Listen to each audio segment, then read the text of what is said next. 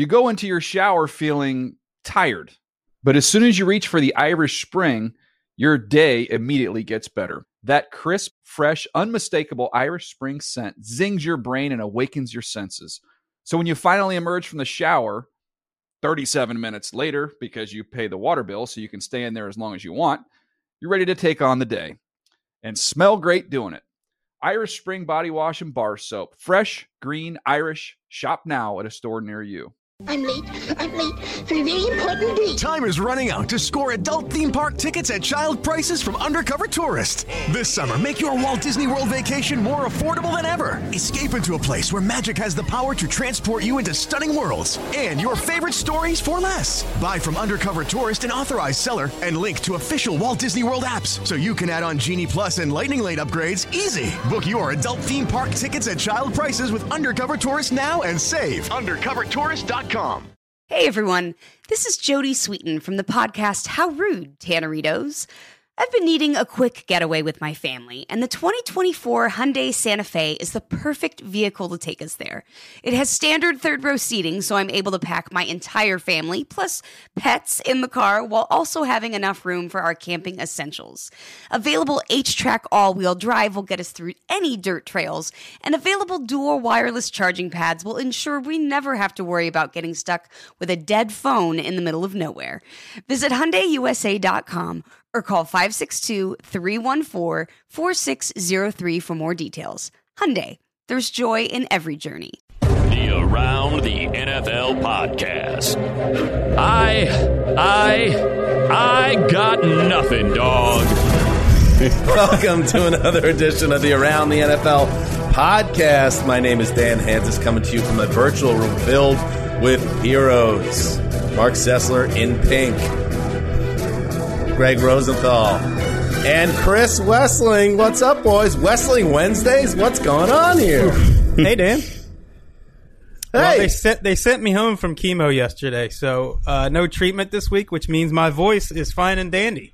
Did they know that it was around the AFC and NFC week, and they were just like, the people need it. We're just gonna have have the chemo take one for the team. Yeah, streets are talking in the medical industry, and the word got out, so they realized how important this was. All right. So, Wes, so awesome to have you here. The show is never the same without you, especially when it's around the AFC and NFC week. And we have even more reinforcements. This is going to be a good one. When you hear he is the voice of God for the Around the NFL podcast, he is our own Bob Shepard, and he's going to join us today. He is the man, the myth, the legend. He calls play-by-play for the Chargers. He works for NFL Network. He has appeared on the Throwback Podcast. And yes, don't forget about Petros and Money, Mark Sessler's favorite drive time radio show in Southern California. Did I mention he was on the Throwback Podcast? It's Matt Money Smith. Oh, what an intro, and the music, that sweet lick. Trying to figure out what I'm doing right now. Is it a dark and dusty night, and I'm just kind of like cruising in a back alley with a cigarette, staring at the gun in my left hand that I just used to dust somebody? Or am I just alone at a bar because my wife left? Or I just caught my wife in an affair, and like I'm now just drowning my sorrow. That checks out. Beer. Sun down at the beach volleyball pit.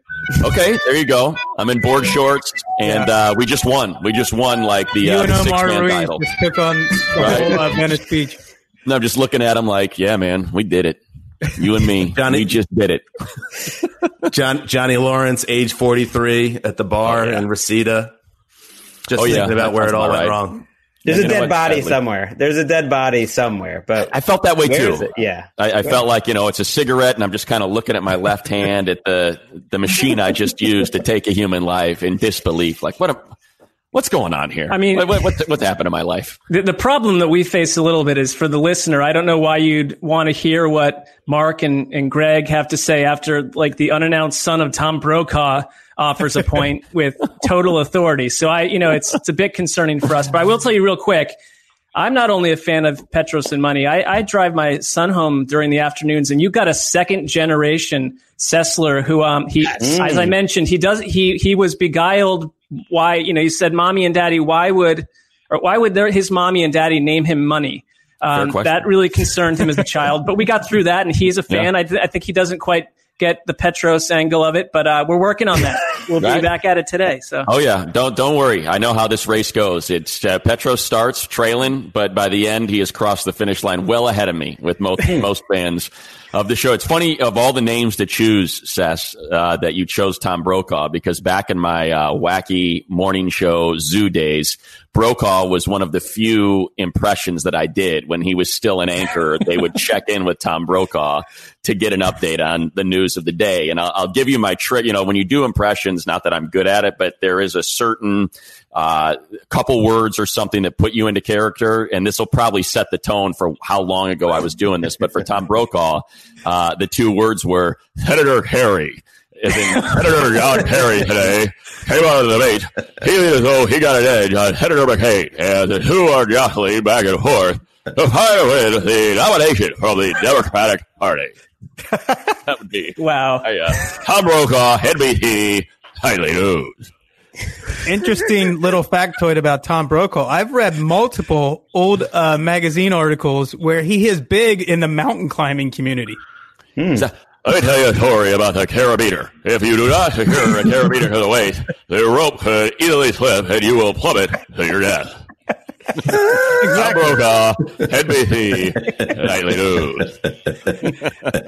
Do we really have to talk football today? Unfortunately, just follow out your requests. I'm a monkey and I dance, so just go ahead and call them out, whatever it takes. Yeah, unfortunately, we do have to talk about football. Or fortunately, because I feel so excited that it looks like this is going to happen. It looks like we are coming up on a week away from football, and on Monday's edition of the podcast, with the great Chris Wesseling in tow, we hit around the AFC in 48 minutes. With Money, we're going to hit around the NFC in 48 minutes. But before we do that, a couple things, Money, I would love to touch with you on, because you are, like we said in the intro, the play-by-play guy of the Chargers. And let's start with the Derwin James injury. He is done for the year, torn meniscus, and it turned out to be the worst-case scenario for the Chargers, where it wasn't like one of those, it's a cleanup and he'll be back in a month and a half. No, it's a long recovery. He just got put on injured reserve back in 2021. How big a setback is that for this Chargers defense? Because everyone that watches him and everyone that was hyping him up this year talks about him as a true game changer. Yeah, I think it's, the equivalent of Joey Bosa, of Aaron Donald, of Khalil Mack. Just pick your, one of the 10 best, Nick Bosa, 10 best defenders in the league. And that's what Derwin is. I mean, it completely changes the defense. No one can do what it takes.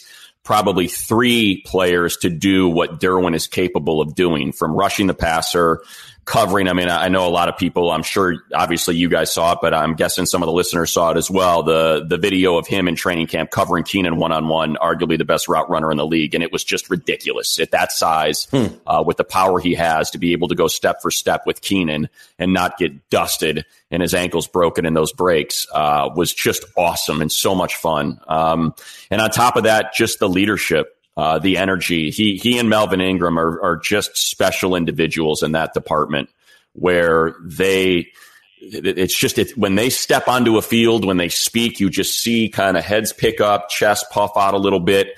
And from the time he was a rookie, they had that, and I think you saw it, especially in that playoff, that wild card game against the Ravens. I think so much of that was driven by Derwin and that defense. So they lose a ton. As far as, what does the defense lose overall? It's still a really good defense. It's an awesome front seven. I know, kind of just talking to some folks that have been at practice every day, Kenneth Murray looks every bit the part.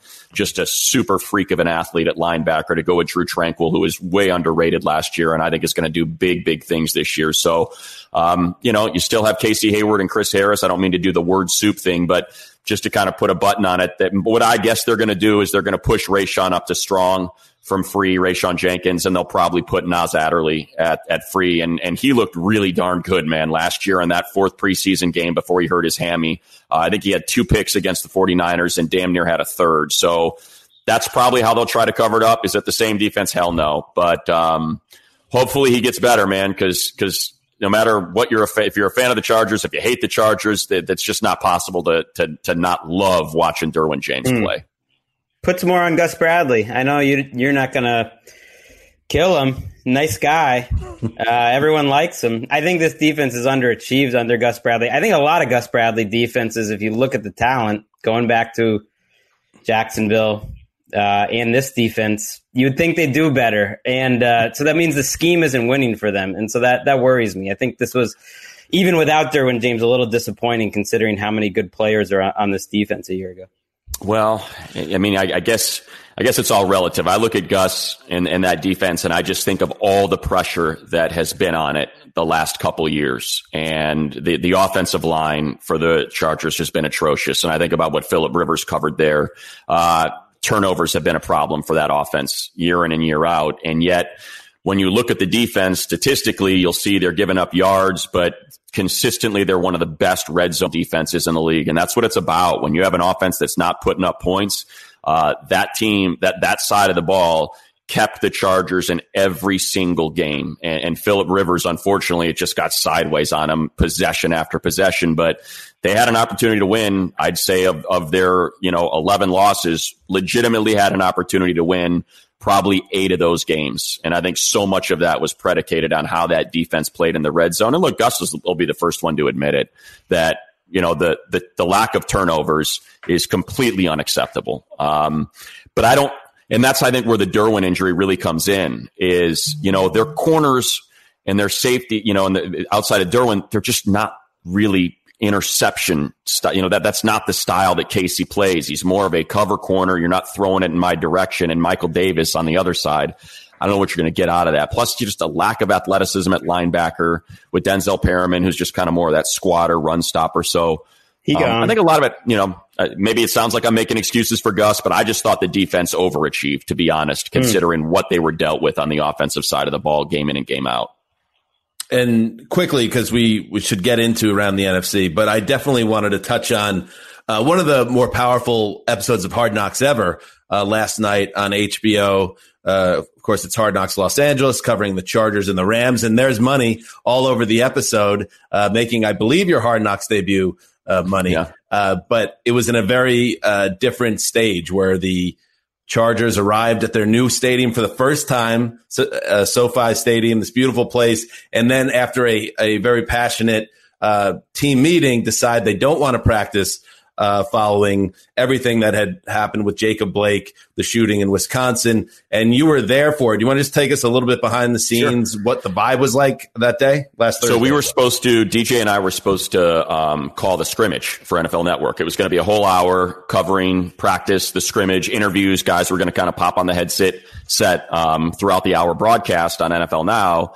And next thing you know, everything changed, and it changed right before we went on the air.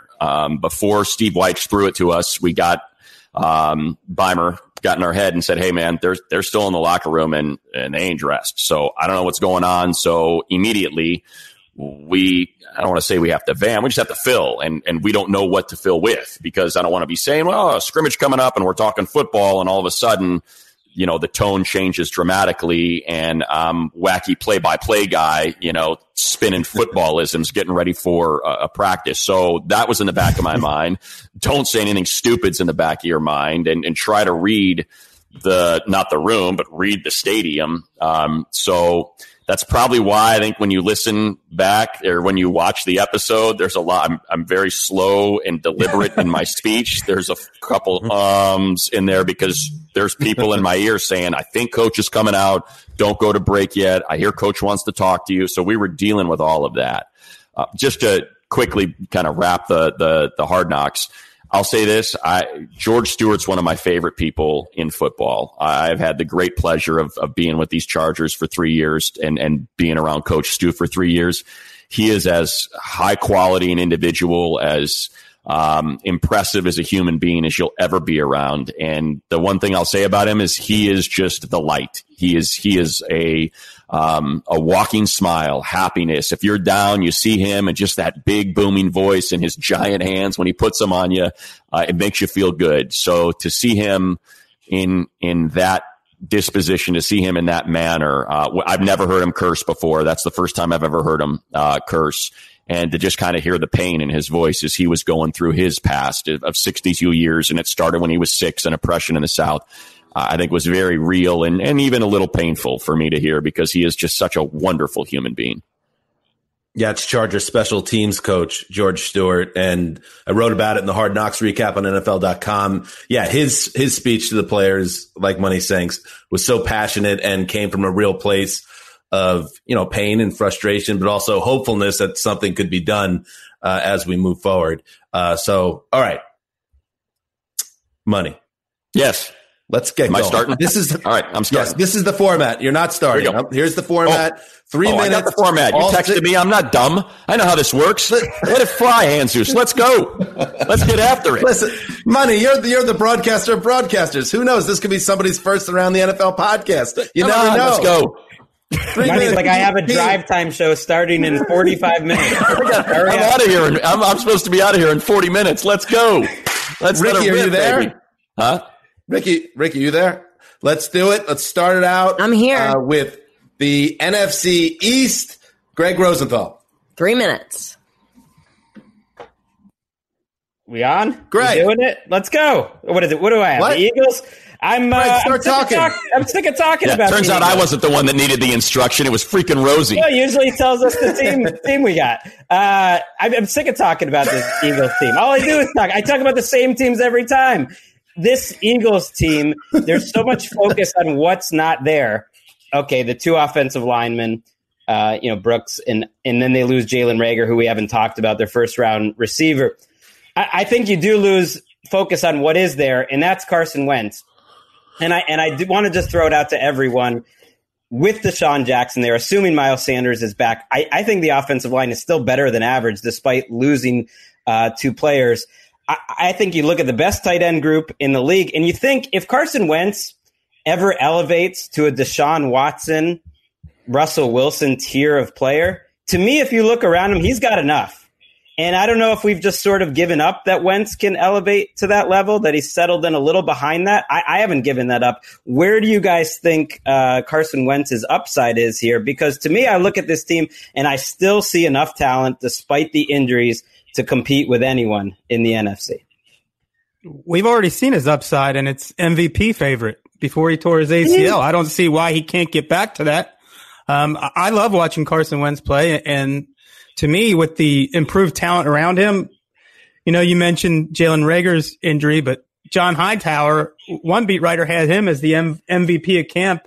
6 of his 15 catches went for touchdowns. So that, to me, shows what depth they have now compared to what they had last year. They love this guy, Quez Watkins, too. I mean, they got a lot of young, speedy, new receivers, which they completely lacked to a dangerous degree a year ago. I don't know who's that down on Wentz, though, to be honest. I mean, I think it's not that they're down, but you don't hear a lot of talk, I guess, about him in that group of sort of players.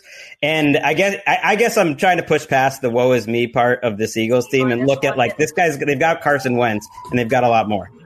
I feel like he already answered that question last year, Rosie. I mean, when you look at the wide receivers he had to deal with, not that he was putting up prolific numbers, but the offense was working, and it was working because he's that good. And I think one of the things to me, the reason why Wentz, I think you continue to have these conversations is because for whatever reason, and maybe it's fair, he gets pitted against Dak. It's Wentz versus Dak, Cowboys, Eagles. Which one would you rather have? Well, I think you'd rather have either of them. You'd be happy to have running your offense. But for whatever reason, they have to be pitted against one another. And for that, you have people talking about the intangibles and the upside that Wentz brings compared to the statistics and the consistency of availability that Dak brings. So to me, that's where that all comes from. Wentz misses a lot of throws. I mean, he does. It's all like, of course, you'd love to have Wentz. But I guess I haven't seen him develop as fast as, it's hard to compare him to Mahomes and Watson, but he's no Mahomes and Watson. Well, the fates have not smiled on Wentz, and, for obvious reasons. 1-0.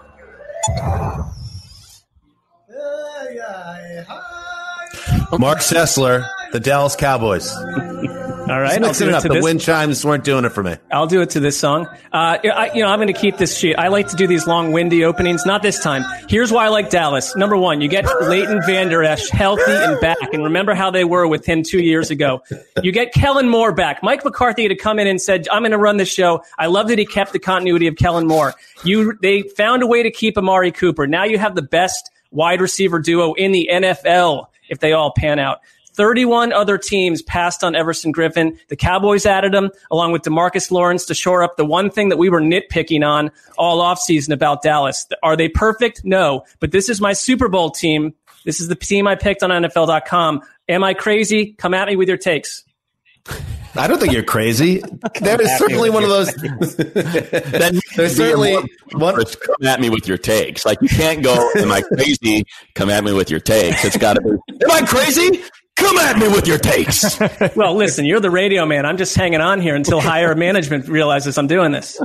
Of course, you're not crazy. There's a lot that can go wrong with the Cowboys, and it usually does because, like we said recently, it's been a quarter century since they've been to the Super Bowl. There must be something organizationally to go wrong that they haven't even been back to the NFC title game since then. However, on offense, this feels like a team that could score 30 points a game. And then you get in that position, Wes, and we've talked about this on this pod a lot. When you have an offense that's that good, your defense only has to be okay. Can the Dallas defense be okay? I think it can, and they changed their scheme this year. I think they're going to take more chances on defense. And then offense, you're talking about they were ranked number 1 in DVOA for most of the year. I mean, ahead of the Chiefs, ahead of the Ravens for most of the year. And some of that hides the issues they had with timing, that their yards and points didn't always come when they needed it. But now you add CeeDee Lamb, and one beat writer said his camp is on par with what they saw from Dez Bryant in the prime of Dez Bryant's career. I mean, that's as much of a difference maker as you can get.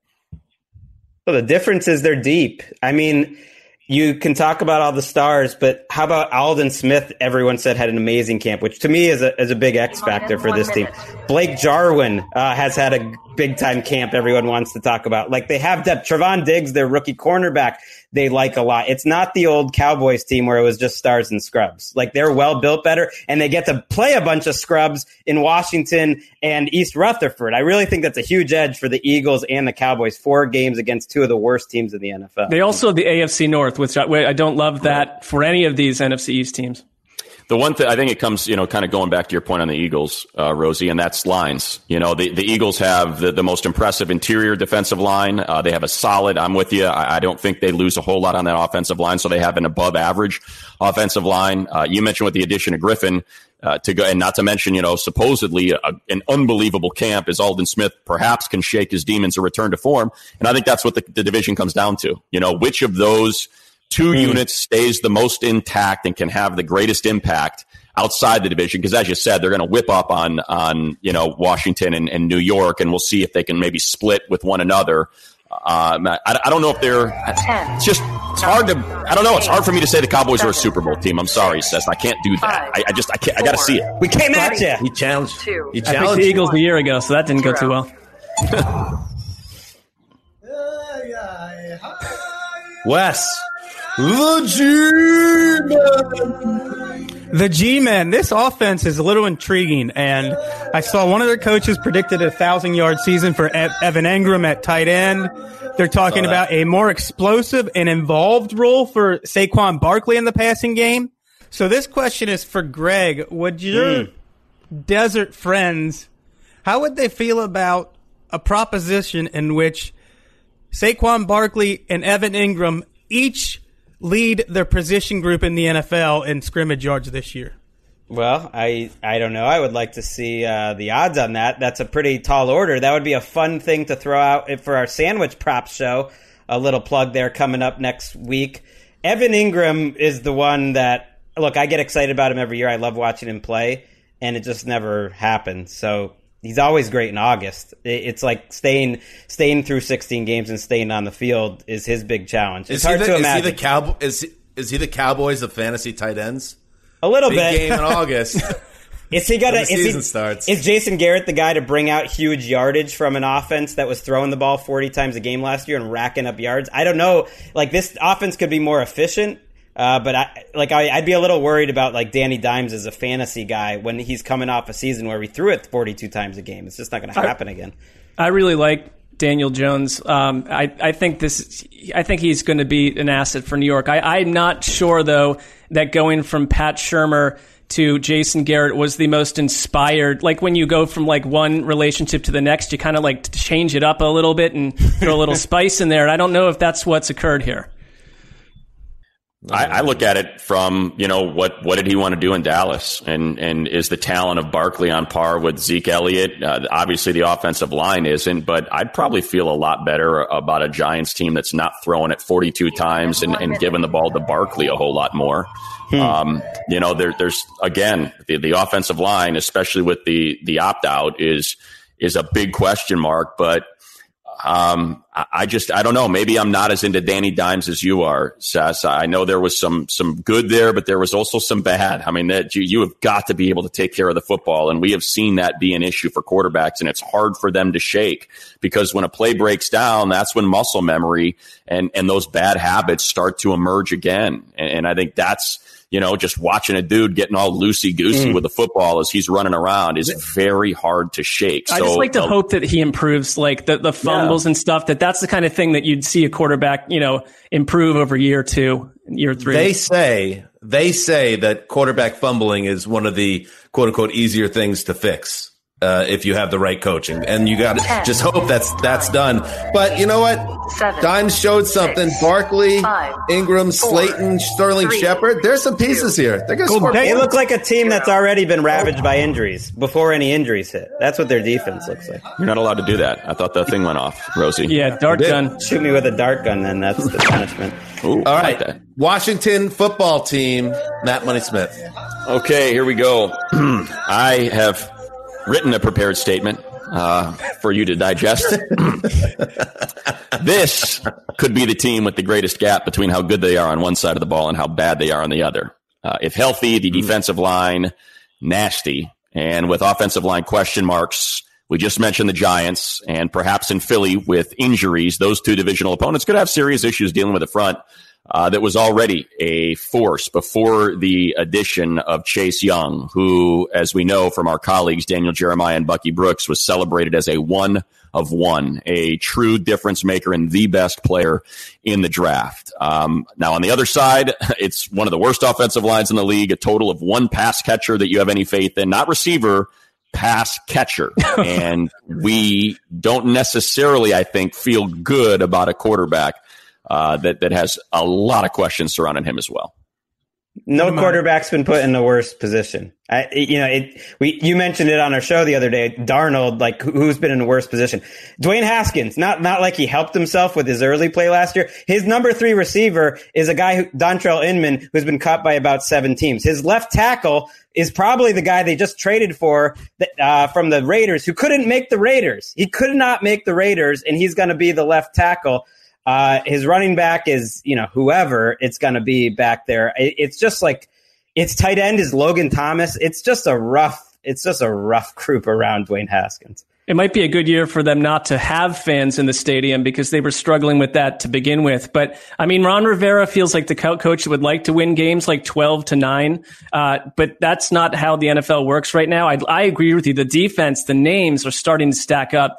It's juicy. But I mean, it's a desert on the other side of the ball. And then what happens if they go 2-14 and you got to figure out, do you draft one of these other quarterbacks? Yes. Next May. The answer to that is yes, you do. One of the easiest tells in the league, if you're looking for the most destitute, impoverished skill position group, just figure out which team Dontrell Inman lands on and then immediately becomes the starter as soon as he's get picked up off the waiver wire or signed off the couch. No offense to Dontrell, but No, none. It speaks to his talent that he's allowed to just slip right in as a starter.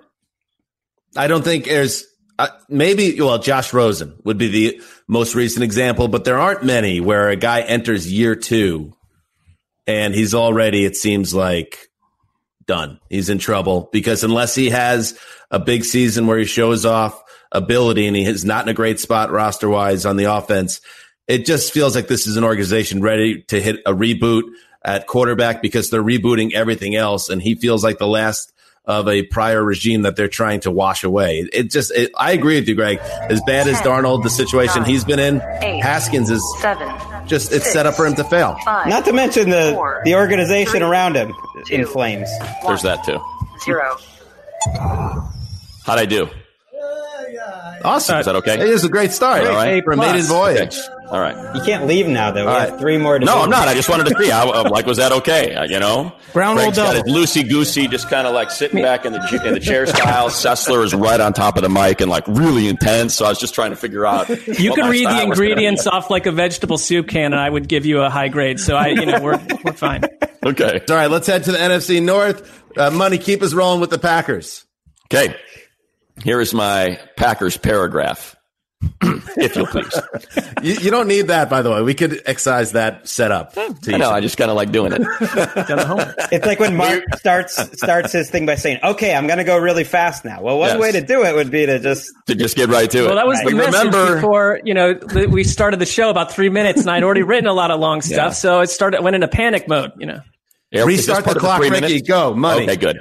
No. We remember they were 13-3 last year, right? We remember they beat the Seahawks in the playoffs before getting destroyed by the 49ers, right? They swept the division last year. So what has changed? Why is everyone down on the Packers? They have one of the best nose tackles in the league, surrounded by a vicious pass rush in the Smiths. Their secondary got better. 4/5 of their offensive line is back. Last time I checked, Devontae Adams is one of the 5 best wide receivers in the league, and freaking Aaron Rodgers is their quarterback. So why do we keep having a debate over who's going to win the NFC North? I just don't get it. I love that, Money, because it does feel personal, doesn't it? It feels like people are annoyed that the Packers weren't a true 13-3. Everyone says that was a soft 13-3. People didn't like the way Aaron Rodgers played. And now they didn't like the path they took in the draft, not bringing in more receiver help. So now the thought is screw the Packers. They're really an 8-8 team, but there's no real evidence to back up why that should happen. I think the heart of it is that, like you said, it's not a true 13-3, that they were lucky to get that record. That's the heart of it. And then secondly, I don't know if you can look around the NFL and find another team that should expect less out of its first and second round draft picks as rookies. They should expect a little more. Like my thing is, Wes, do they need those first and second round rookies? I mean, absolutely, I look at that team. Because look at what we've dealt with for the past few years out of there. Look at the division. But every year we keep acting like this Packers offense is going to heal itself and become what it was. Right. And who steps up ever outside of Devontae Adams? Here's why, because Rodgers hasn't been great for a few years. He's been great in spots. The analytics, the completion percentage over expected and QBR and all that stuff has him very average or below average for years. I think the answer, Money, is that because their offense isn't that consistently good and their defense isn't that consistently good. So it's hard to hold on to where's the top 10 group out of those two units. They really weren't there last year. They won a lot of games and there's enough talent. But I look at the Vikings. I think the Vikings are more balanced. I like them to win this. I mean, soft 13-3 means I think they were probably a 10-6 team in disguise, which is not a bad team at all. And they're a playoff contender again. I mean, The Athletic pointed out that Rodgers has had an absolutely great camp. Pinpoint accuracy. I mean, maybe not as good as this Boyle fellow that Greg is obsessing over. Tim Boyle season. But I mean, now we're getting into the real stuff. I just don't, if there are any injuries in any of their skill position groups, they're in serious hot water. I mean, you could have done more with a late period Aaron Rodgers, to help him out here. So far, I've heard lucky 13-3 from Wes, soft 13-3 from yourself, from Sessler. I was setting up what other people are saying. I would love tell Bill Parcells or Bill Belichick 13-3 is 13-3. This is, to me, that's a good fine. team. But you do not agree, Dan? That reminds you of other 13-3 teams that you've seen over the years. Not me. I mean, they won a playoff game. You go 13-3 and you get smoked in the divisional round, and okay, I'll buy into that. But they won a playoff game. To me, that's what separates 13-3 from it was a mirage. Oh, I got darted. Yeah. Watch out there. That's our guess. Right in the carotid artery. Great shot, Ricky. She didn't need to practice. All right, the Minnesota Vikings. All right, so the acquisition of Yannick Ngakoue, it was a beauty. I mean, it was a beauty by Rick Spielman. It plugged a legit area of need in the front seven, and now you take a step back and you look at this team. it profiles as the most complete group to me in the NFC North. I don't know if the Vikings finally get to the Super Bowl, but I don't know if there's another team in the conference that I'm more confident is going to be in the playoffs. I just think that this Vikings team has a very high floor, the way it's set up, and I don't know if it's high enough to get them where they need to be and back to the Super Bowl. But this feels like a locked and loaded 10 win and up team. Your thoughts? High floor, low ceiling. That's Kirk Cousins in a nutshell. So I agree. I think they're one of the more interesting teams that's been ignored. And they're interesting to me because they threaded the needle between rebuilding and reloading. And I think they reloaded. I think the young guys they brought in, and then you mentioned Ngakoue, they're going to be just fine. And the same questions the last couple of years are going to be the primary questions again. The offensive line, and can the quarterback make plays off a schedule when he's forced to improvise? I like the fact that, you lost Kevin Stefanski, but it's basically just Gary Kubiak, who I think was pulling the strings there a year ago anyway. So there's consistency, very strong tight end group. I like the situation there with Irv Smith growing. If Adam Thielen goes down, you're hoping that a rookie Justin Jefferson and BC Johnson can suddenly morph into what they had a year ago. That would concern me. But this to me is a typical good but not great team. Playoff team, yes. Great. That would be the big question mark. I'm curious what you think, Money.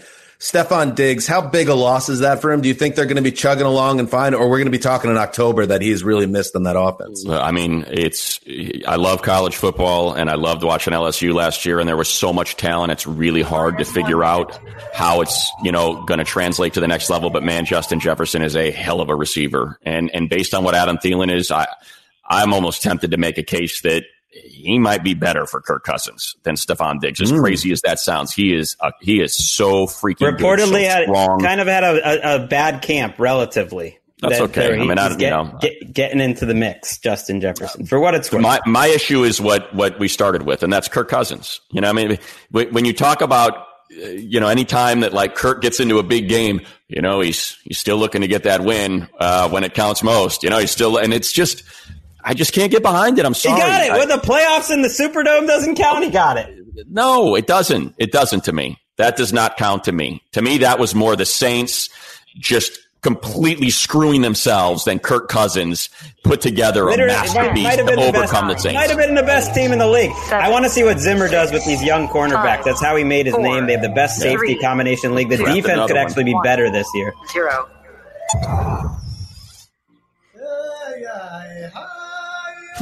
Sessler, the Chicago Bears. This team, I think we know this team annoys me a little bit. I think the 12-4 season 2 years ago hurt them because you lost the best coach in your staff in Vic Fangio. Okay, it created a false evaluation of Mitchell Trubisky inside the building. I think it turned Matt Nagy from a high-rise, like young offensive mind into a guy who was treating like the search for a kicker, like looking for the Ark of the Covenant. And they've just given Jimmy Graham $16 million over 2 years. They don't pick up Trubisky's option. They make him a lame duck. You bring in Nick Foles, who's never started more than 11 games in a season.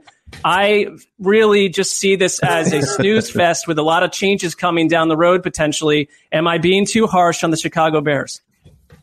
No. I liked when you challenged us last time. You almost bullied us going into the conversation last time. But that way it was the same delivery. All you have to do is just kind of get a little up note at the end. Am I being too hard on the Chicago Bears? That's all you. Well, I really only care about my opinion, so I'll throw a question out at the end, but it's a rhetorical question. Money at this point. Yeah. The argument for them is that last year was the floor, and they're kind of like the Rams that no one remembers that they won a bunch of games. Like this was still a 500 team that could have been a little better down the stretch if they won a couple close games. Like I was surprised they were able to win 8 games, that the defense was still that good. That said, I think it can get worse. Like there's no rule that that defense, yes, you get Akeem Hicks back, but you lose Goldman. The cornerbacks especially look very vulnerable. I don't think they're the same defense by any means that they were a couple years ago. Yeah, I had some issues with their offseason. I think the two moves that maybe miffed me the most were signing Jimmy Graham to big money after he failed to make a play for 2 straight years. And then just deciding that Foles was good enough at quarterback. Cam Newton sat out there all offseason, and Foles was the guy you wanted. I just thought you could have aimed higher. I'll say this. They signed Ted Ginn when the Chargers played him last year, and I was looking out on that field, and I don't know if Allen Robinson was dinged up or what it was, but there's a bunch of guys that were like 5'5" that Trubisky had to throw to, and I'm like, what is Ryan Pace built here? And I don't know if he's trying to compensate for that lack of size by signing 900 and drafting tight ends, but it's just an odd mix. You look at the running back depth chart. Everyone got excited about Montgomery. Tariq Cohen is a nice piece, but he's got to be complimented. I don't know if that's there. It's kind of like you like, but you don't love anything on this team. It's like, yeah, I like the offensive line. It's a pretty good offensive line. I like that, as you said, defensive line. And obviously, you get Hicks back. You mentioned I'm looking at their secondary. I've never been a big Kyle Fuller guy. They lose their best player to Green Bay in the offseason. So, 10, yeah, I'm 9, with you, Rosie. 8, I think they can get worse. 7, 6. Khalil Mack has a big year, 4, better than last year. 3, Hicks will help 2, alleviate some of those double and triple teams. 0. Mack needs to be special. Wasn't last year. Oh, the host. In trouble now. I'm getting woozy here. Getting woozy here, man. Close it out. NFC North.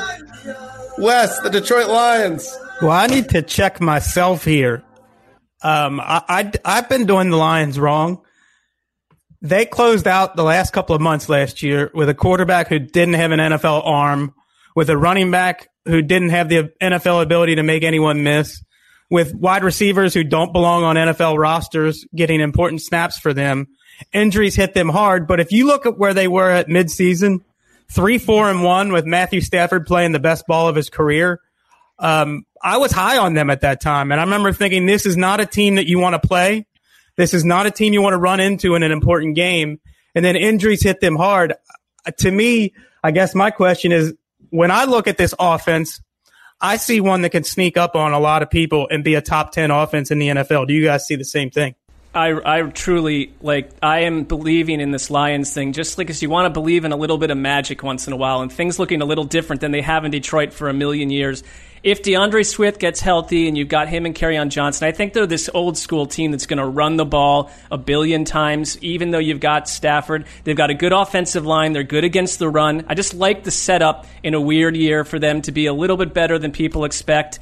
And my big question would be, there's a lot of talk. I've had people text me when I've touted the line saying, you don't get it. Matt Patricia has no stock in this locker room. I think that might have changed a little bit in the last couple of months with what's going on in our country and how he's responded to that. But that's a little bit of an X factor. You know what I think changed everything? When Patra on our podcast called you out, Mark, for regularly denigrating his favorite team. And then really from that moment, you became a Lions supporter. I think it shows that you're a good guy and a friend to Patra. But there is connective tissue. There's no doubt. Well, no, I think that shows that you think I just sway in the wind depending on what anyone says, and that's just not the case. Wes, I'm going to go back to what you said about that record, and I was in the middle of that because the Chargers lost a game to the Lions they had no business losing. They had 3 just absolutely brutal plays that would have put them up 2+ scores. A fumble by Austin Eckler at the goal line when it was 1st and goal, and they had 2 touchdowns taken off the board, one for offensive pass interference, which was just insane, and another for an illegal block that would have, again, put them up 2 scores. They weren't really able to move the ball against the Chargers at all. There was a 13-10 game.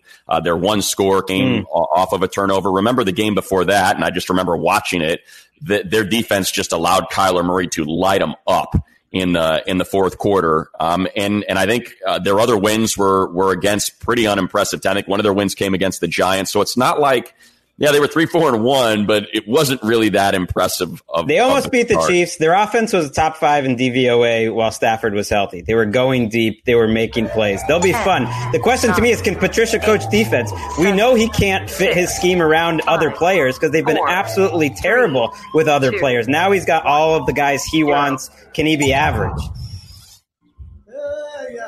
Well done, Greg. No dart. You didn't want that dart. Masterful. No dart. TV The thing is, he comes at me with the DVOA thing, and I can't do anything about it because I don't want to dart to the neck. So I just got to wear it. Greg move. I just got to wear it. Those DVOA analysis. I mean, they put up 34 on the Chiefs. You know what? Wait, It's one game. They put 13 on the. They put 13 on the Chargers. That's also one game. Ricky, put down the gun, for Christ's sake. All right, let's pause here briefly. Two notes. One on the Lions, that they signed their left tackle, Taylor Decker, to a 6-year, $85 million extension through 2026. That's some of the biggest money in the league for a left tackle, so they do big business. And in the other realm of big business, but before we get into the NFC South and start with the defending champion, well, actually, they didn't win the division. But the Saints, no, they did win their division. Yes, I'm an idiot. They were the 3 seed, though. Anyway, moving forward. Got this under control. Shoot me with a dart. I'll wake up tomorrow. It'll be better. Alvin Kamara and the Saints. It popped up yesterday. ESPN reported that the Saints were open to trading Alvin Kamara, their superstar running back, if they couldn't work out an extension. Things seemed to calm down a little bit today. ESPN's Jeremy Fowler reported that they are, quote, not far apart in contract negotiations. Greg, is this going to be one of those much ado about nothing stories? Kamara's going nowhere, and before you know it, he's going to get like Joe Mixon or better money? I think so. The biggest, ado here might be a rap sheet coming after you, being like, hey, I reported that same thing Fowler did 12 hours before. This was like a source war here. You could see Kamara's agent talking to about 5 different reporters saying, hey, we've got it all settled down. And you could tell it was Sean Payton throwing out a little public fire that, hey, we're willing to trade you. Don't get too cocky, Kamara. And no one's going to take this trade. They were demanding a first-round pick. It was all just public negotiations. And it sounded like they're going to be somewhere between Joe Mixon and Christian McCaffrey, and everyone gets happy. And I have no idea how the Saints are going to exist in 2021. They're $80 million over the salary cap. That's not an exaggeration. That's literally how far they are over the salary cap before even putting this contract. They always figure that out, though. They do, but it's really getting aggressive. Doesn't that just put a microscope or I guess magnify the fact that this is really just a last shot for the Saints? We can get into it in our 3-minute segment, but And speaking of Joe Mixon, since I brought up his name, the Bengals signed their running back to a 4-year, $48 million extension through 2024. And then his migraines disappeared and he was back on the practice field. So look at Wes handed out big contracts to running backs. Things are changing in Cincinnati. Come back to the West Side, buddy. They're waiting for you. He's the running back on the Oblivion All-Pros. Nobody watches the Bengals, so they don't realize how good he is, but he's one of the best players in the league at his position. Mm-hmm. Bang. All right, let's get into the NFC South, starting with the New Orleans Saints. Greg, you went to Tulane, so why don't you take this? I will try. I think the Saints secondary, I'm going to start with their defense, is one of the most talented groups in the league. And you just think of what a change that is. This used to be such a joke, their defense in general, especially their secondary. Janoris Jenkins, to me, is a guy how he's going to play. Once you read the camp reports, he either is checked out on the season and a problem, or he plays at an all-pro level. Him being the number 2 cornerback behind Lattimore just makes them so deep. I know Wes loves Chauncey Gardner-Johnson, who is just an unbelievable young player. They have Malcolm Jenkins now at safety. I like Marcus Williams. They're deep at all their positions in the secondary, and they have got a great defensive line too. To me, the defense is going to keep this team from even a 10-6 type floor. We know the offense is going to be fine, but I think they have a chance to win 13, 14 games and hold off whatever challenge they get from the Bucs. Yeah, to me, the question is the same one it's been the last year or two. What can the quarterback do in the playoffs? What can the quarterback do against good defenses when he's got a 30-yard arm? To me, that remains the number one question. Well, you just bring in Jameis Winston, And then he gives the game away. Or a little guy named Taysom Hill, please. What about Evan Silva calling Taysom Hill a gadget troll on Establish the Run this week? Anybody have thoughts on that? I thought it was a red zone troll, as in he's going to steal touchdowns. Oh, yeah. That's actually red a compliment, that's not really a detractor. He's saying you're kind of banged if you maybe have Alvin Kamara or someone else in fantasy, because Taysom Hill is going to he's going to spin spells and devastate the enemy week after week. It's my little Taysom Hill Thank you pitch for clarifying that. For all the talk about Breeze's arm, and you're right, Wes, it's like their offense was awesome when Breeze was in there last year until the playoffs. How about the game that decided whether they kept the season going or not? What happened to his arm in that game? Like, I get it. He played poorly in the play. I guess it's just hard for me to be as worried when they're putting up so many points, when they're so efficient, when they were like an unbelievable offense. And he was, one of the top 5 quarterbacks in the league. We just talked about Alvin Kamara. He told the media a couple weeks ago that he had a torn knee. And Wes, you were talking about it all last season, going into January, that he couldn't make people miss. If Alvin Kamara is Alvin Kamara again, that's a super duper star that you slot into an offense that was already very good with a compromised version of him last year. I'm not really worried about the Saints on offense, even with Breeze advanced. Oh, I'm not worried about Kamara at all. I'm worried about the quarterback with a 30-yard arm. We can disagree on that. That's fine. That's fine. That's part of this podcast. Money?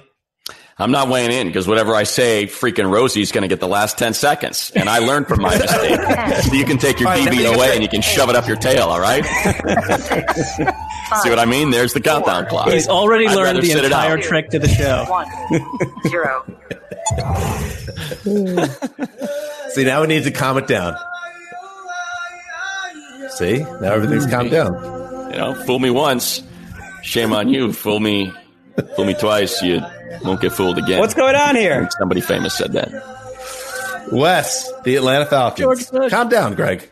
Out of all the little training camp nuggets that we see on Twitter, I think the most important one that I've seen is from William McFadden of the Falcons website, who said the clear takeaway from their Friday night scrimmage was how good Todd Gurley looked, how fast and agile, the acceleration on outside runs and cutting up field.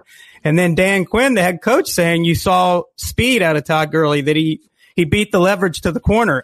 To me, this is exactly what you want to hear if you're a Falcons fan, that a guy who's still only 26 years old and he's now almost 2 calendar years removed from the knee injury that put a hiatus on his career, that there is a chance that he gets back to being some semblance of what he was when he was Offensive Player of the Year. So I guess my question to you guys is, what kind of chance are you giving Todd Gurley to be a comeback Player of the Year type of guy? 0.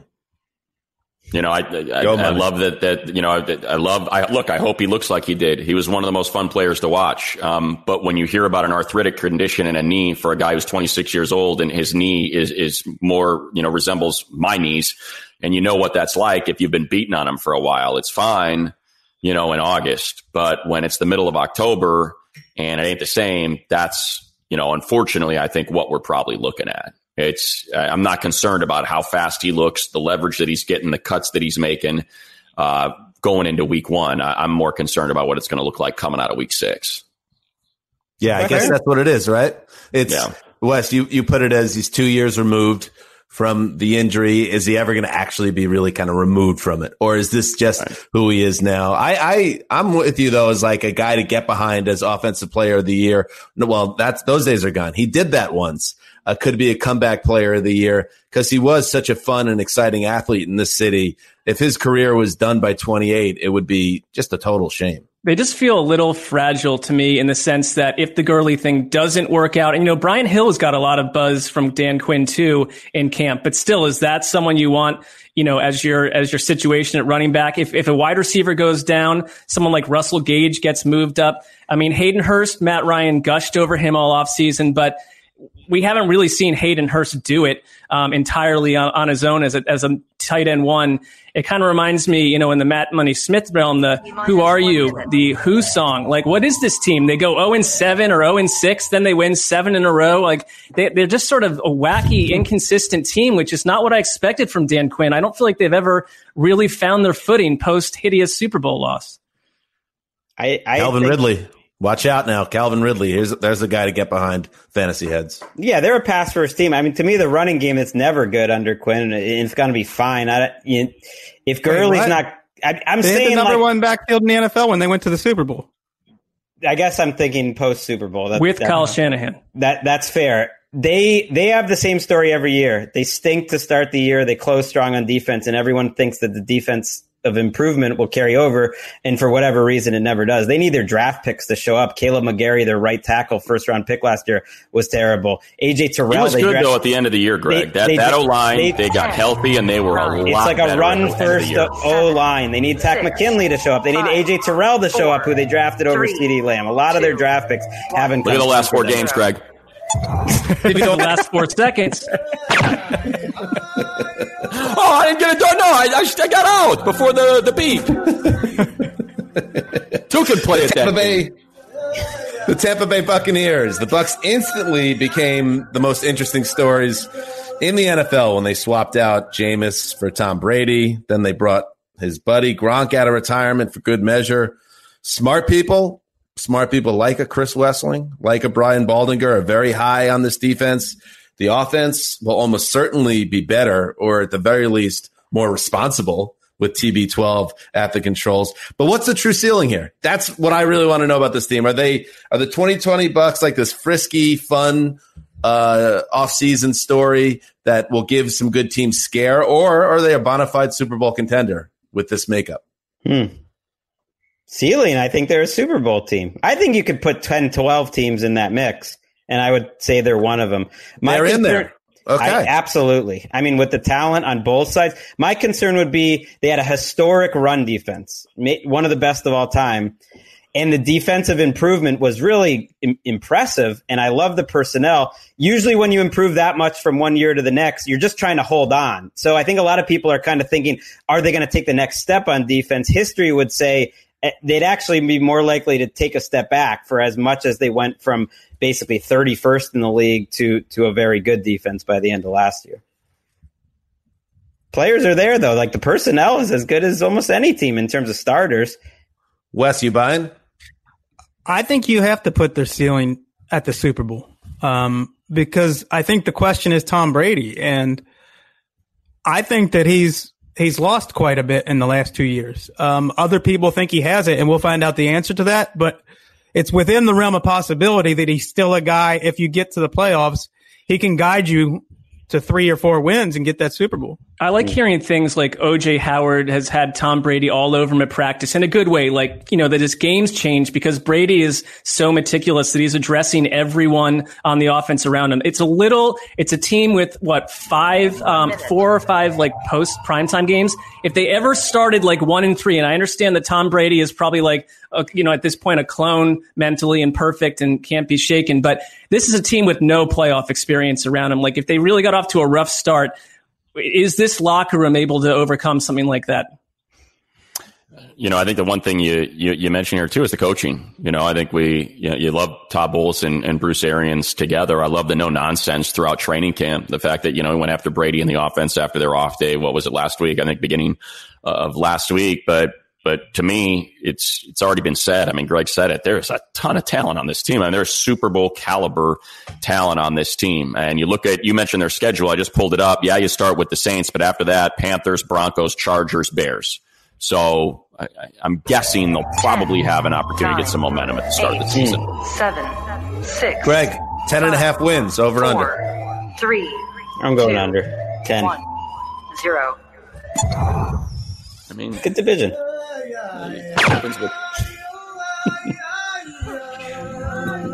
Money's mad. All right, close out the NFC South. I love that he sets it up with, I think they can win the Super Bowl. Over, under, 10.5 wins. Under. I mean, I'm a businessman. Kind of on the fence. You're on the fence a little bit there. All right, Money, close out this division. All right, here we go. This can't be overstated. Again, going back to my college football appreciation / passion. In Matt Rule's previous 2 stops, he accomplished the impossible. The Temple Owls found themselves in the AP Top 25 twice after having never appeared there since 1979. That's what he did at Temple. After that, he goes to a Baylor program that was a disgrace, a scourge on their entire university campus. He basically dismissed the entire team and just wore a 1-11 season, only 2 years later to be in overtime against Oklahoma away from making the college football playoff. He is an awesome freaking coach and a great leader of men. Anyone that's ever been around him will tell you that. How much talent does he have on that team? That's the question. But I think there's some there. I absolutely love Derek Brown, the rookie. And if Kawann Short's healthy, that's going to be formidable. And, the offense has obviously Christian McCaffrey and DJ Moore that I think you can be excited about. So I'm actually looking forward to seeing that the Panthers are going to knock somebody off. They're going to knock one or two teams off late in the season. I just believe that much in Matt Rule. I really do. I am with you. It is not Kool-Aid that I'm drinking. It's truth serum, because what you said is real. And I think he's that kind of guy. And you know what? David Tepper probably knows it's going to be a rough season out of the gate. I think the Panthers are the kind of team. They're saying there probably will be 25 different players from last year's roster to start the year. They're tearing it down to the studs. There's patience, but there are pieces. And I think this is the kind of team that you're going to see Matt Rule develop and grow them week after week. And I'm with Money. I hear they're going to drop a bomb on someone in late December and cause total chaos. Is Tepper an honest, he's very honest. Is Tepper a patient man? We'll look at the contract. The contract says he was. Right. I mean, the contract's Gruden-esque in terms of we understand what has to happen here. I'm not really plugged into the zeitgeist on this Panthers team. Are they expected to be like a 3-win team? I see them more as like a 6 or 7 team. I think 6 or 7. I just think going back to what Greg said, the division. I mean, you gotta go up against the Saints, Bucks, and Falcons twice. So I think they're probably teams don't think of them as the worst roster in the league, but I think they're an injury or two away from it. Yeah, they could be frisky, and I'm excited to watch them, but man, they're like a Shaq Thompson injury away from they have no one at linebacker. They have no one in the secondary. You're counting on Matt Rule's coaching to do it, but it's the offensive line. To me, they're a couple key injuries away from 1-15. It's just, no matter how good your coach is, I think they have one of the thinnest rosters in the NFL. Like, Rule turned Temple around, right, and Baylor around, but what did he do the first year? He kind of set the groundwork, right? He put the foundation. 3, 2. That's fair. 1, 0. And I'll take the dart here. I don't care. Teddy Bridgewater averaged 6.2 air yards per attempt. I don't care. 18 feet per attempt. Same as Jimmy Garoppolo. Jimmy Garoppolo got 7 minutes away from the Super Bowl with the exact same stat. All right, let's close it out with the NFC West. With Jimmy Garoppolo. Money. And Jimmy Garoppolo and those Niners. Some say it's the best lines in football. Not lines after they traded for Trent Williams. Offensive line, I don't have a question about it with McGlinchey and Trent Williams bookending, whatever people want to call. Is it outside zone? Is it stretch zone? Is it wide zone? Who knows? Whichever guy is carrying the ball, it's freaking awesome. So that I think will be the same. I feel like the DeForest Buckner trade is being overlooked and just kind of accepted more than it should be.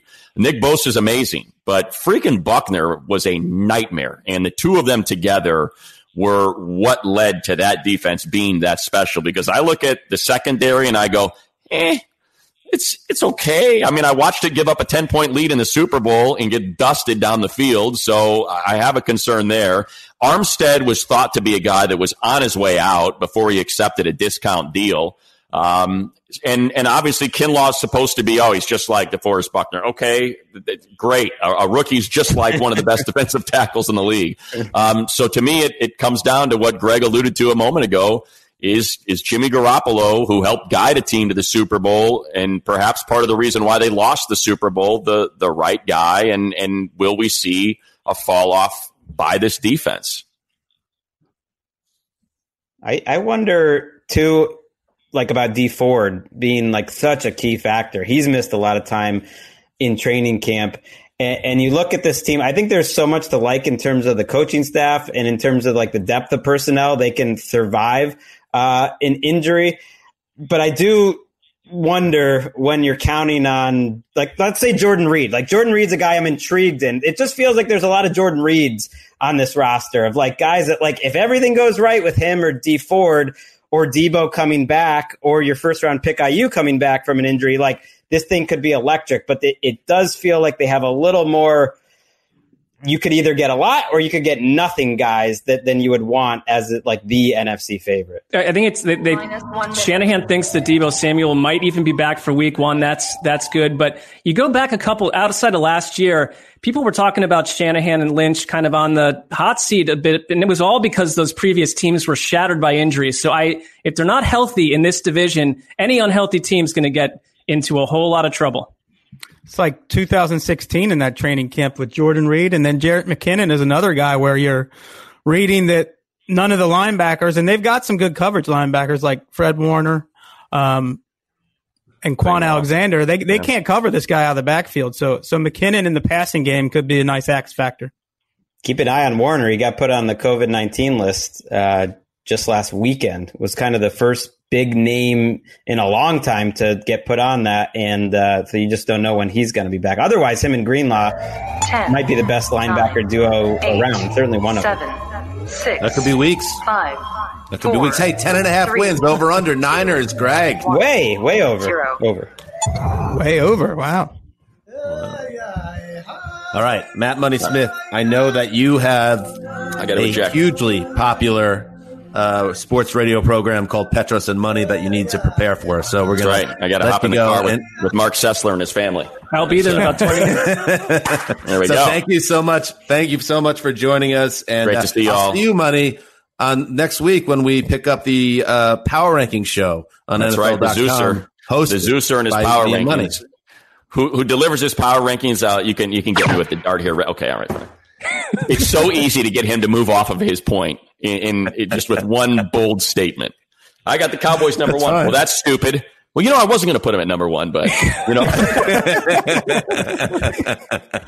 it all comes with a lot of nuance. I'm always on the fence with the rankings, and Money has a way of moving me off it. So check it out all week. You've learned from the year. best. Damashek is always canvassing the entire office for opinions before he produces the result. There's nothing wrong with exactly that. Right. Consensus building. Money. That's what we do. All right, guys. Thank you, buddy. Thank you, Matt. See you later. All right, let's close out the rest of the NFC West and the NFC in total, starting with the Seahawks.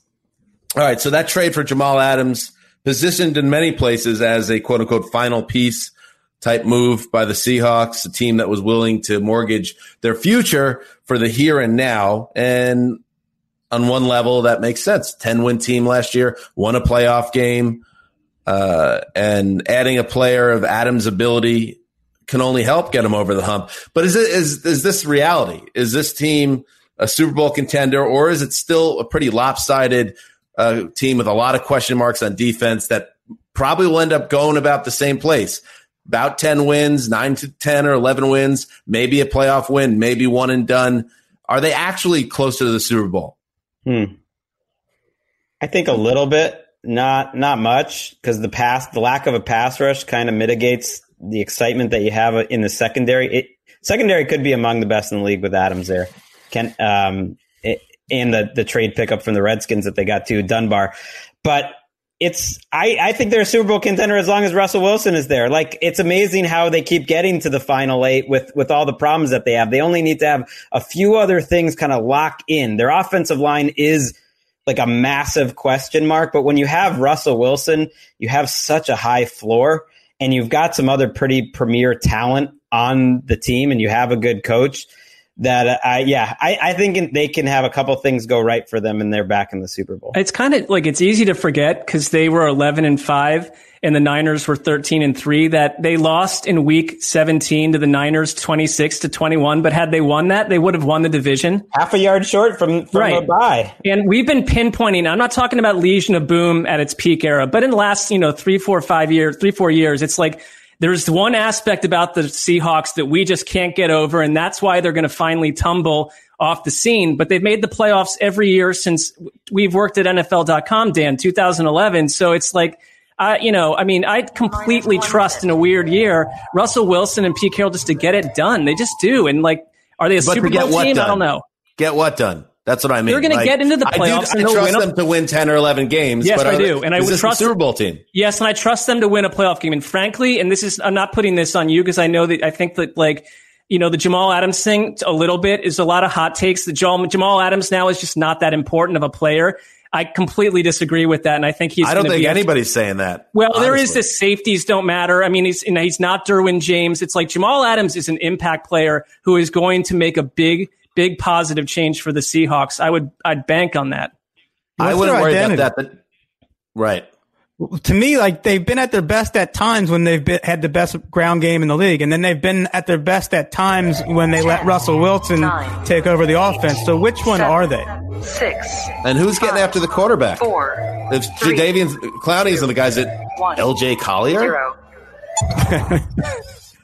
Like, is he the guy? All right. Shut up. Rams. Ow. All right, by the way, you knew Ricky would be reckless with a gun. Arjuna, he used it when it needed to be used. Ricky is problematic. Ricky has like 800 more reasons to be annoyed with us than Arjuna. I mean, all right, well, there we go. Look, the Rams, I've been a little, I've been annoyed with the Rams in the past. I don't feel that way. I really think this is Rams 2.0 experience. And Sean McVay has, I think, reimagined what this team can be on offense. And I think he's probably taken a hard look at reimagining himself as well. I mean, this is going to be an continuation of last year, a tight end heavy attack. I mean, we're using them much more than they did early on with Higbee and Everett. The whole Gurley thing melted down, but I really like this stable of runners, Cam Akers, Darrell Henderson, Malcolm Brown. We had Les Snead on it. He was like unwilling to say which one of them was going to kind of be the lead guy. That can be a bad thing, but in this case, I don't buy that. Van Jefferson has been one of the few kind of football nuggets you can really pull off of Hard Knocks. The son of an NFL wide receiver, I like that. To me, this team, outside of the offensive line and the fact that you could spend 10,000 generations looking for a personality or a fire inside of Jared Goff, feels like a playoff entry. Where are you with that? Playoff 10,000 generations. So that's 30,000 years. Like 10,000 years wasn't enough. You needed 20,000 more years to find that personality. Yes. He should put out one of those tapes where it like puts you to sleep. He just reads from a book or something. I would be asleep in probably about 20 seconds. They've made all these blockbuster trades to deplete their draft picks. So after all that happened, everybody was saying, the draft is going to be really important for the Rams, having those mid-round picks instead of early-round picks. And then I look up and I see my neighbor, JB Long, play-by-play voice of the Rams, tweeting Cam Akers, Van Jefferson, outside linebacker Terrell Lewis, and then two of the safeties they drafted, I think Terrell Burgess and who's the other guy? I think Fuller. All five of those guys look like future starters and should be rookie contributors. I think that's exactly what they needed. This team looks refreshed to me, and they do feel like a playoff team. And they can be so much more diverse on offense. So you mentioned, Mark, how they can use the tight ends. And I think that was important late last year. I think McVay maybe got a little predictable. They use 11 personnel with the 3 receivers more than any team. And suddenly they use the 2 tight ends. They were scoring 30 points a game last 5 weeks of the year. Goff played pretty well down the stretch. And now you've got the 2 tight ends, but you've also got the 3 receivers because you have Van Jefferson's probably taken over for Reynolds. And I wanted to put money on this too, but man, I think not disrespect, but I think people don't appreciate how good Cooper Kupp, because they think he's still the guy he was as a rookie. And to me, he's closer to Keenan Allen and Thielen and Godwin as one of the best slot guys in the league and a top 10 or 11 receiver, period. Who's gotten better every year. So I think he can keep getting better. You have one of the best number 2s in Woods. There's a lot to like, a lot at the top level to like, especially on offense. Post hype sleeper candidate here. 0. Yeah. Everyone. Yeah. We're digging the Rams. Close it out. We're digging the Rams. I'm going to talk about the NFL. Cardinals. I'm going to finish off with the Cardinals. Who've got their problems, but what I'm looking for is whether they're going to be revolutionaries. Whether they're going to be as fast as we heard in camp, whether they're going to be the fastest team in the league. They were the 4th fastest team. We talked a little bit about it on our broadcast with a rookie quarterback. Now what are they going to do that they can actually have 4 wide receivers that you can believe in? Because they ran 4 wide a third of the time. That's, quadruple the amount that any team in the NFL did. So they really are running things differently than any team in the league. And now you've got 4. You've got Kirk. I think Isabella will probably be the fourth. If not, it's Keyshawn Johnson. You have Fitzgerald, of course, and Hopkins. It's a fun group, and I think they're not going to win that many games. I think they could be fun and not win any more than they did a year ago because the defense and the offensive line and the secondary, there's a lot of issues. But I want to see Kingsbury just go for it and be a different flavor that the NFL could use. You know, the Ravens are a different flavor, and the Cardinals, to me, should be on the total opposite side of things and at least be fun to watch with this group. I think they can win more games because they start with the Niners, and, you know, it's going to be teams figuring themselves out. But then they have Washington, the Lions, the Panthers, and the Jets. So that's a chance for a fast start. And you're right. They were the fourth fastest team. The difference between, like, the fourth and the third is, like, 0.8 seconds or something. It's like we're not, you know, it's not like they were 17 minutes faster than the next team. It's mere seconds. That's who they are. And that's who Kingsbury has always been. So I trust it. Yeah, I'll be interested to see if this spreads around the league. Like if Greg's saying, if it's revolutionary, next year there should be 2 or 3 teams or more doing what they're doing. And I think at some level they are, but it's just not as dramatic. Like when Drew Lock came in, you know, you saw them going 4 wide all the time. You see a lot of empty. You see a lot of 4 wide. The difference is like teams are throwing in there as flavors. And for the Cardinals, it's kind of their base offense, or I think Kingsbury wants it to be partly because they want to run the ball. And by spreading out so much, you're going up against 6-man boxes and you're going to have a lot of success in the ground game. Doesn't mean Kenyon Drake's not going to get a lot of run. Right, and Kenyon Drake and Chase Edmonds are used in the passing game. And I'll never forget when we were in London and the Cardinals were just starting to like find their way. And we were watching, at that time, David Johnson and, you know, Edmonds just tearing people up, catching the ball and yards after the catch. So I just kind of like the whole deal. I mean, be fun to watch in 2020, or what are you doing? I agree with that. You know, one thing that jumped out to me when I was reading the great Evan Silva, his Shy Away 30, he has DeAndre Hopkins way up on his list of people to avoid in fantasy. Obviously very different than real football, but he pointed out that the 2019 Cardinals ranked 18th in pass attempts, 22nd in offensive plays. You have Larry Fitzgerald, Christian Kirk, Kenyon Drake, all in-house target competition. 10, And it's just going to be different than in Houston, where he was just getting fed the ball over and over again. Will he be as big a difference maker as maybe we all presumed him to be? Watch him get that money in the next few days. That contract's coming. You got that on good authority, Rosenthal? I just think you want to keep DeAndre happy. They've been doing some financial moves to like free up money, and so that now's the time of year you sign your veterans. Good stuff. All right. There you go. We just went around the NFC in 48 minutes. Thank you to Matt Money Smith for joining us for most of that exercise and giving us some great on the boots insight on the Los Angeles Chargers. And boys, we're getting there now. 8 days away from football as we record this. Wes, now that your doctor sent you home for the week, do we get you on Friday also? Like, where are we at? Yeah, barring the unforeseen, I'll be here. Look at that. Excellent. A whole week of Wes. What a blessing for the podcast and the audience. All right, so we'll be back Friday with our rundown show. Of course, we'll also be doing our network taping, so make sure you set your DVRs or watch it on Friday afternoon when it goes live on the web. They still say the web? No. You do. Web's out. Nobody moved says on. the web. Please check out my new webpage. World Wide Web. What about information superhighway? There you go. That's been out for quite a while now. Damn. You know, it will never be out, that pink shirt, Cecily. Love it. I finally bought a shirt for the first time in about Quiet 2.5 Storm, the years. old man, the boss, Ricky Hollywood, Nat Money Smith. Till Friday.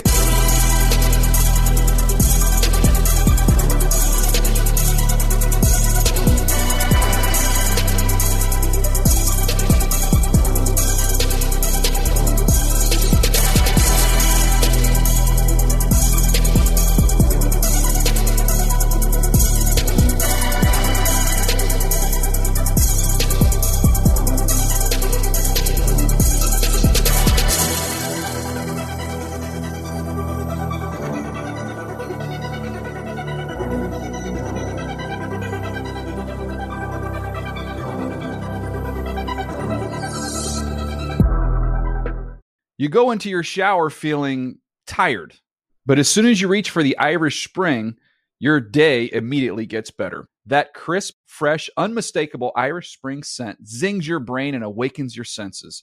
So when you finally emerge from the shower 37 minutes later, because you pay the water bill so you can stay in there as long as you want, you're ready to take on the day and smell great doing it. Irish Spring Body Wash and Bar Soap. Fresh, green, Irish. Shop now at a store near you. I'm late for a very important date. Time is running out to score adult theme park tickets at child prices from Undercover Tourist. This summer, make your Walt Disney World vacation more affordable than ever. Escape into a place where magic has the power to transport you into stunning worlds and your favorite stories for less. Buy from Undercover Tourist, an authorized seller, and link to official Walt Disney World apps so you can add on Genie Plus and Lightning Lane upgrades easy. Book your adult theme park tickets at child prices with Undercover Tourist now and save. UndercoverTourist.com. Get in zone, AutoZone. Welcome to AutoZone. What are you working on today? I think my battery's dead. With free battery testing and charging, we can help you get back on the road. Get in zone, AutoZone. So what if I need a new one? We have the right Duralast battery for you, only at AutoZone. Get in zone, AutoZone. And what about my old battery? We can recycle it right here at America's #1 battery destination. Get in zone, AutoZone. Restrictions apply.